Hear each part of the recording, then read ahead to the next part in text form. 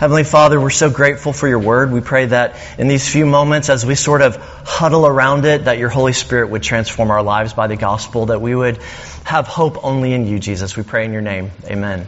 You can be seated. Thank you very much. So it was several months ago that I talked with the elders of IGC, Indelible Grace Church, about preaching a few sermons out of Genesis. And there is absolutely no way I'm not good with planning, really, that I could have. I mean, we've had rain this week so much. Weather people have been saying it's going to be the worst, and there have been lots of rain. There's been mudslides even in the Bay Area. There's been flooding up in Sacramento. And here today we're in Genesis talking about Noah and the flood. I mean, I couldn't have, there's no way I could have planned any of that the way it is. So today we're going to be looking at Noah a little bit, and then next week I'll be looking in Genesis at Sarah and Abraham. And then lastly, at the end of this month, I'm going to be looking at, in Genesis, the life of Joseph. And then in February, there'll be a new series that Wade and I will be doing together. So just to give you a heads up of what's coming, I wanted you to know that. So Genesis is the beginning of this human project that God enacts, and He's going to be faithful to keep it.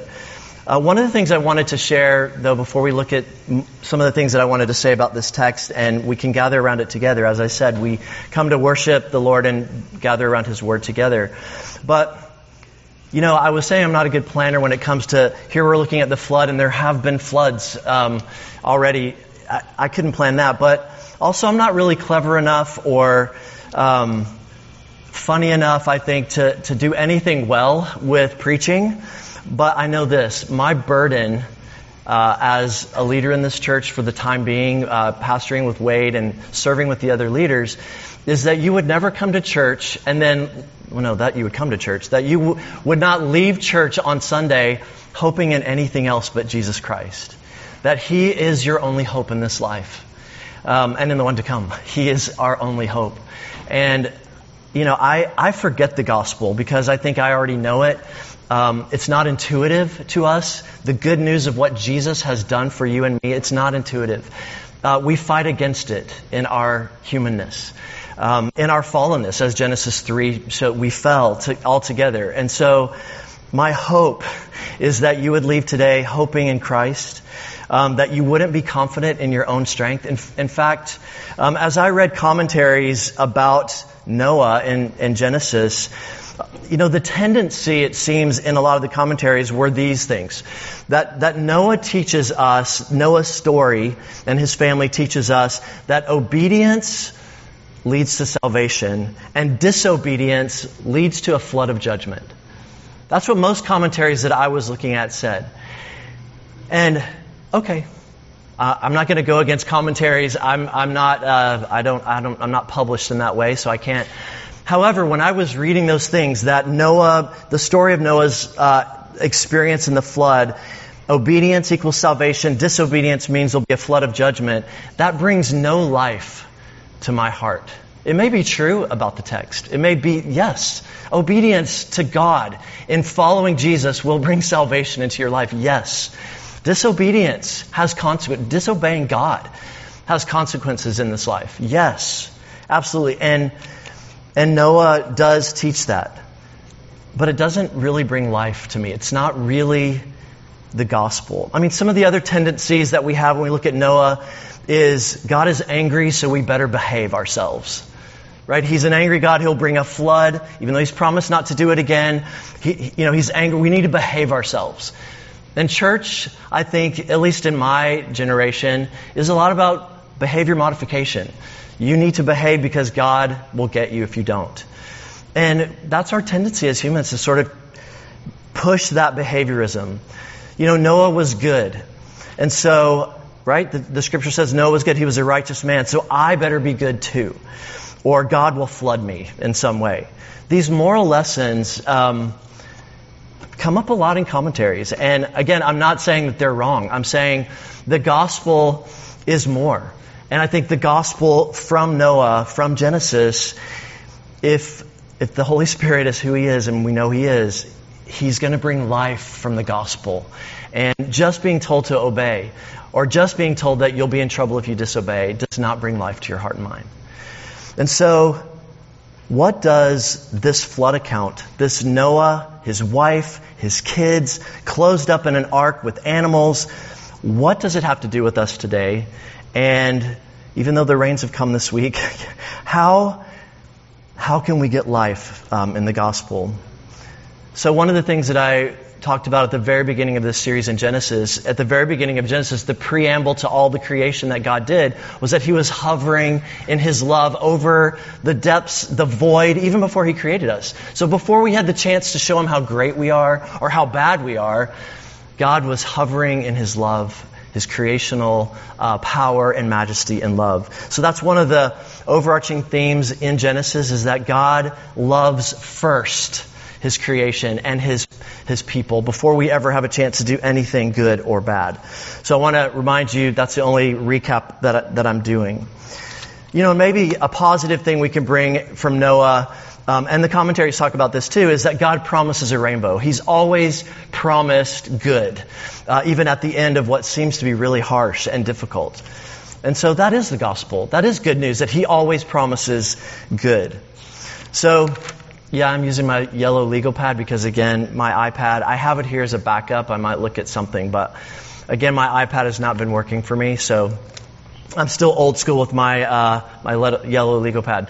So, a couple things. If you've started doing a Bible reading plan this year, you don't have to raise your hands, but most of those reading plans start where? So you're welcome.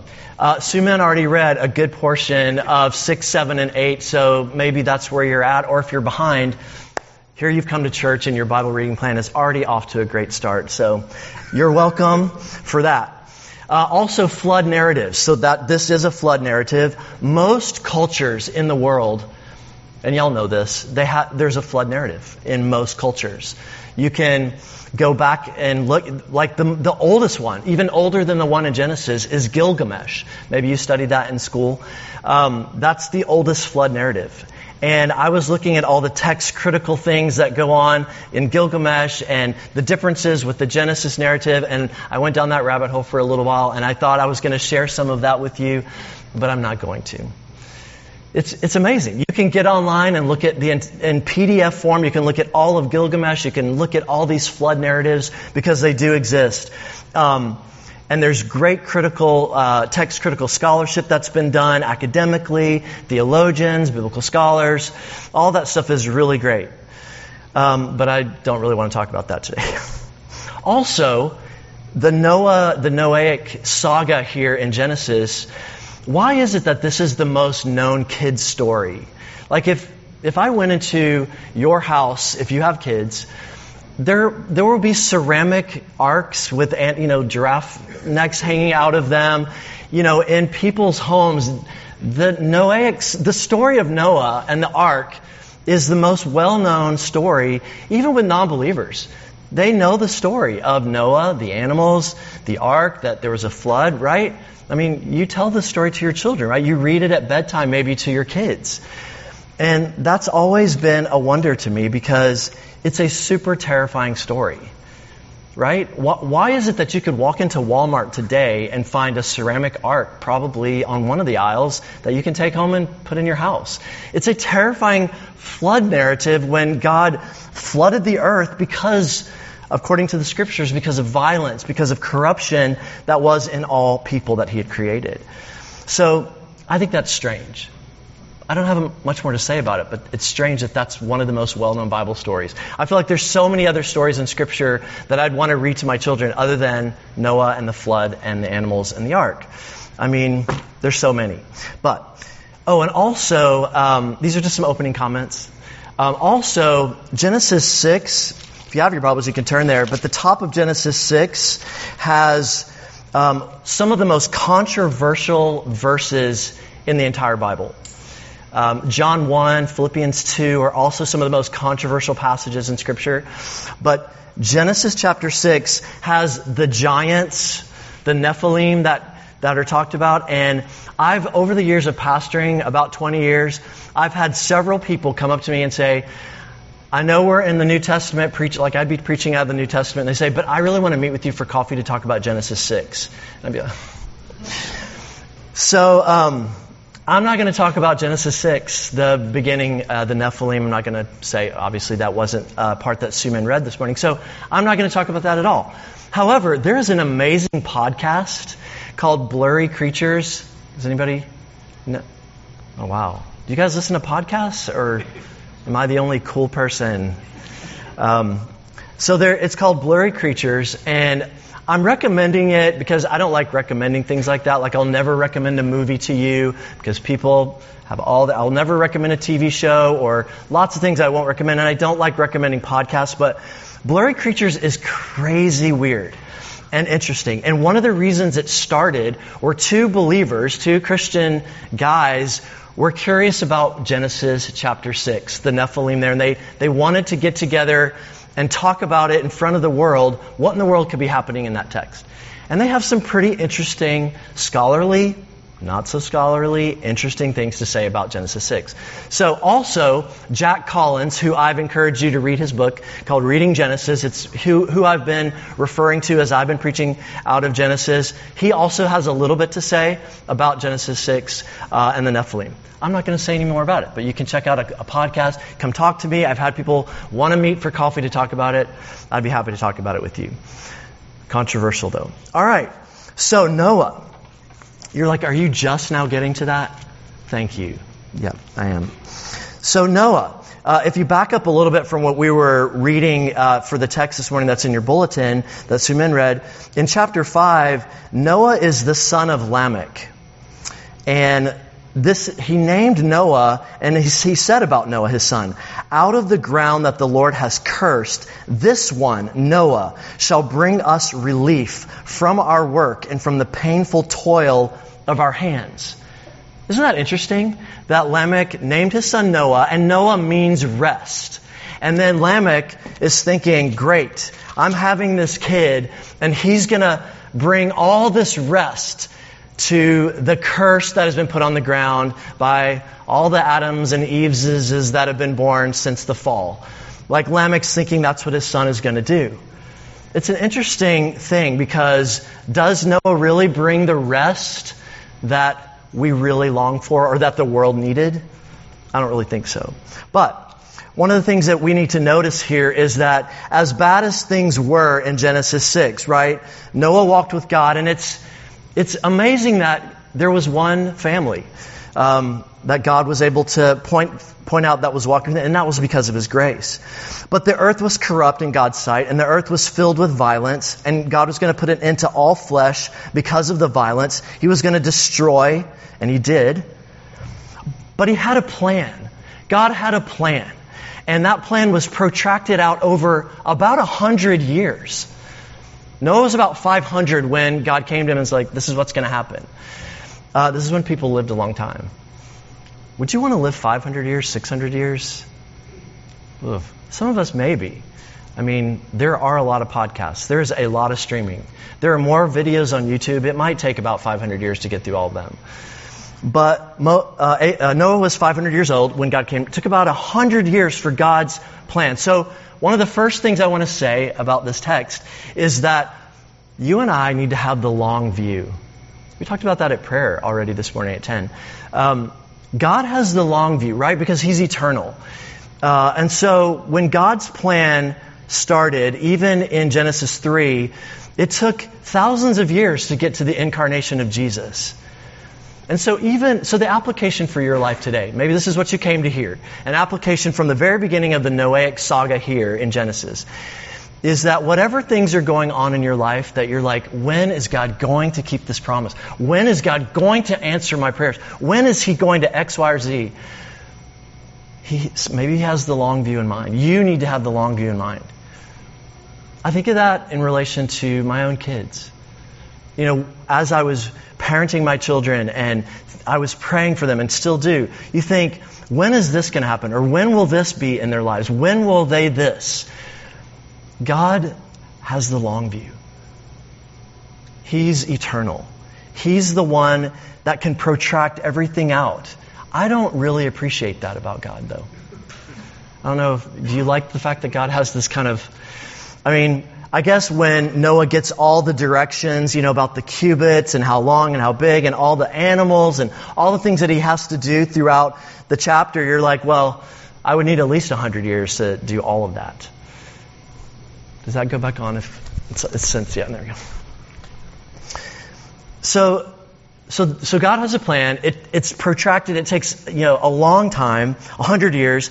And as you look at this plan unfolding with the ark, and that there's this flood coming, and the animals, it is insane.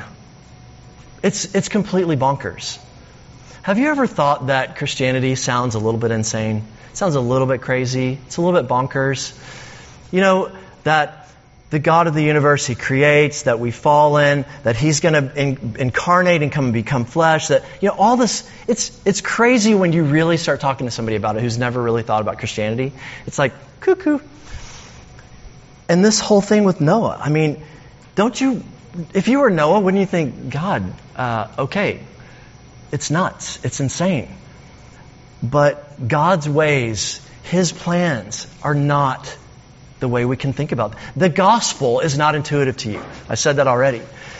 It seems right because it seems like we can do this ourselves. We have agency. We're human people in the modern world. We can save ourselves. We can be good enough. We have all that we need. We have all the self-help. We have all the literature. We have all the websites and podcasts. Why do we need this insane thing? Well, the gospel, the good news, even what God's planning in saving Noah's family. It might seem crazy to us, but it's how God's going to do it. And we need to get on board. We need to get on board.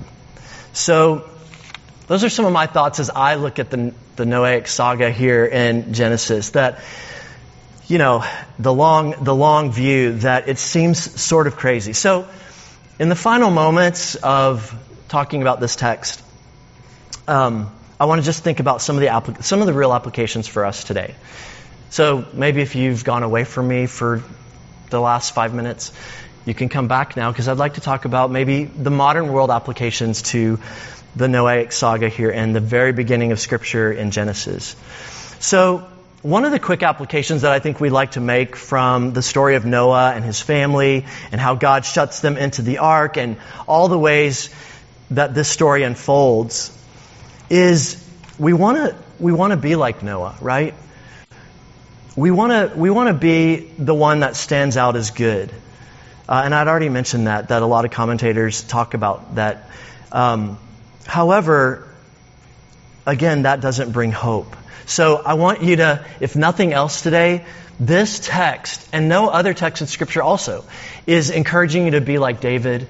They're not encouraging you to be like Noah, because we can't be like them, and you don't want to really be like David. And Noah had his sin and faults as well. So the Scriptures aren't encouraging us to be like these characters.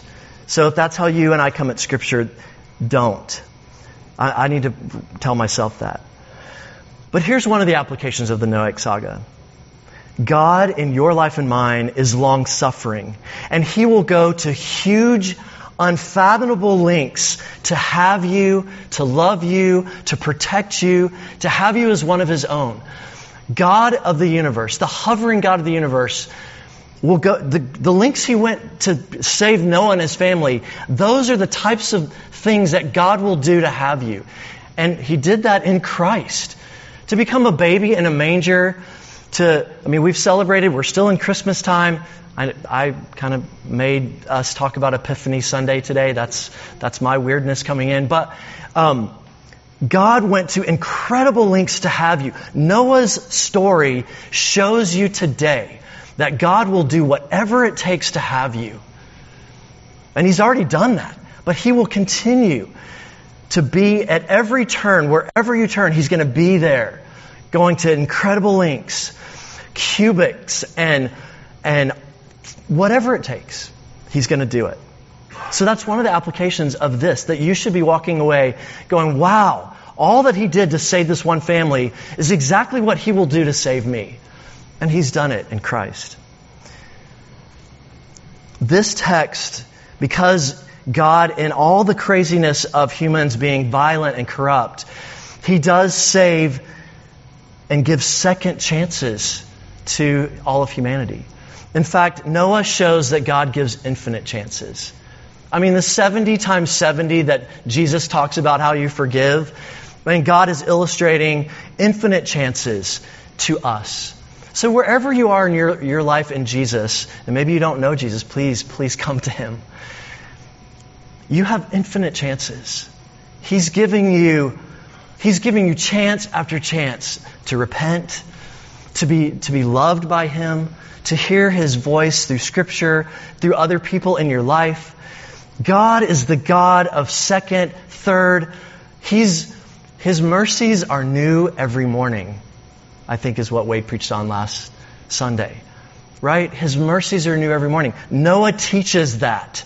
His story teaches that God's mercies are new every morning. So you may be thinking, well, God is done with me. Or God is done with our church. Or God, He's finished. No, He is the God of chances in Christ, infinite. The Lord has built the ark of the gospel and this might sound cheesy or that you're having to kind of make the Noah story fit the God. No, the truth of the matter is the gospel is it's like the ark. But it holds more than just one family. It holds all God's people. And that ark is Christ Himself. What He's done on the cross, who He was, who He is, as He intercedes on behalf of His people day and night for all eternity. So the flood narrative reminds us of the gospel. Christ is the new Noah. And I was looking for commentaries that would talk about this idea that Noah is not the point of this story. All of Scripture, including Noah, including this part of Genesis, is pointing toward Christ. And that's something that I'm going to try to say every time I get the privilege of sitting with you in Scripture, is that every part of Scripture is just breathing, screaming Jesus Christ to us. Noah is screaming about the real one who would bring rest. Noah means rest.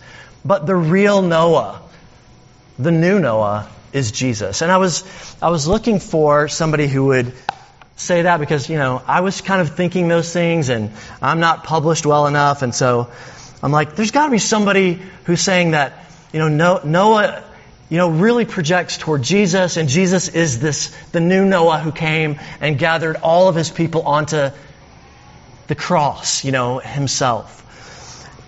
So, the internet is very great. There's this new organization, I think it started and it's a real organization. It's called 1517.org online, but they're an organization that started in 2021. Look it up. It's pretty interesting. Why would it be called 1517? Anybody?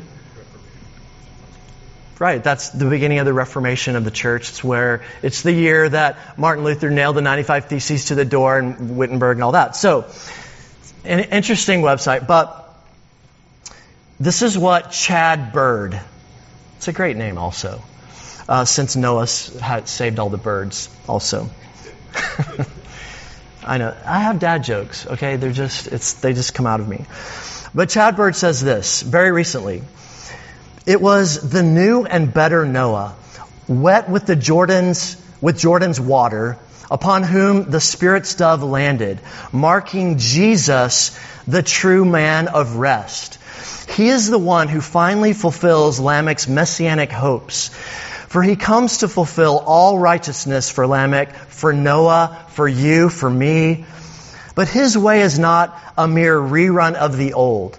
For if Noah condemned the world by what he did, then Christ was condemned for the world. In the Jordan, Christ stepped into the place of what children's books call bad people. People like us, people like you and me. The water that trickled off the back of Jesus in the Jordan at his baptism foreshadowed a greater baptism with which he was to be baptized. The baptism in which the world's sins were poured out upon Jesus, and which he was flooded with divine wrath. The bad person that you are, that I am, Christ became, my pettiness, my huge ego, our selfishness, our the world be damned as long as I'm okay attitude in this modern world, all our badness engulfed the good Son of God, flooded Jesus. The apple of the Father's eye was so filled with our rottenness that the Father turned away from Christ, as it were, so that He might have us. I love this take on Noah and how Christ really fulfills what Lamech wanted for his son. It was foreshadowing what Christ would do. And as we sit in this room, Jesus is calling, get on the ark of myself. Get to me, Jesus is calling. Whether you're a believer or not, He's calling even today for you to come to Him, for you to have hope in Him. Some of you are like, Tom, I'm on the ark. I get it. I'm in church today listening to you. I'm here. I get it. I'm on the ark. And I get that. Do you feel seasick sometimes though? Like as a believer, you're like, I'm with you, Jesus, but I'm really seasick. And when is this thing ever going to hit dry land? When am I ever going to get off? When is there ever going to be an olive branch? When is this going to be over? Right? Indelible Grace Church, Jesus will get us there. He will. He will get the right person to stand up here and be your senior pastor. He'll get that person. He'll take care of all the things that you're worried about. Let's get in the boat of Jesus. Let's get into the rest that the new Noah, Jesus Christ, is for His people. Would you pray with me? And then we'll have communion.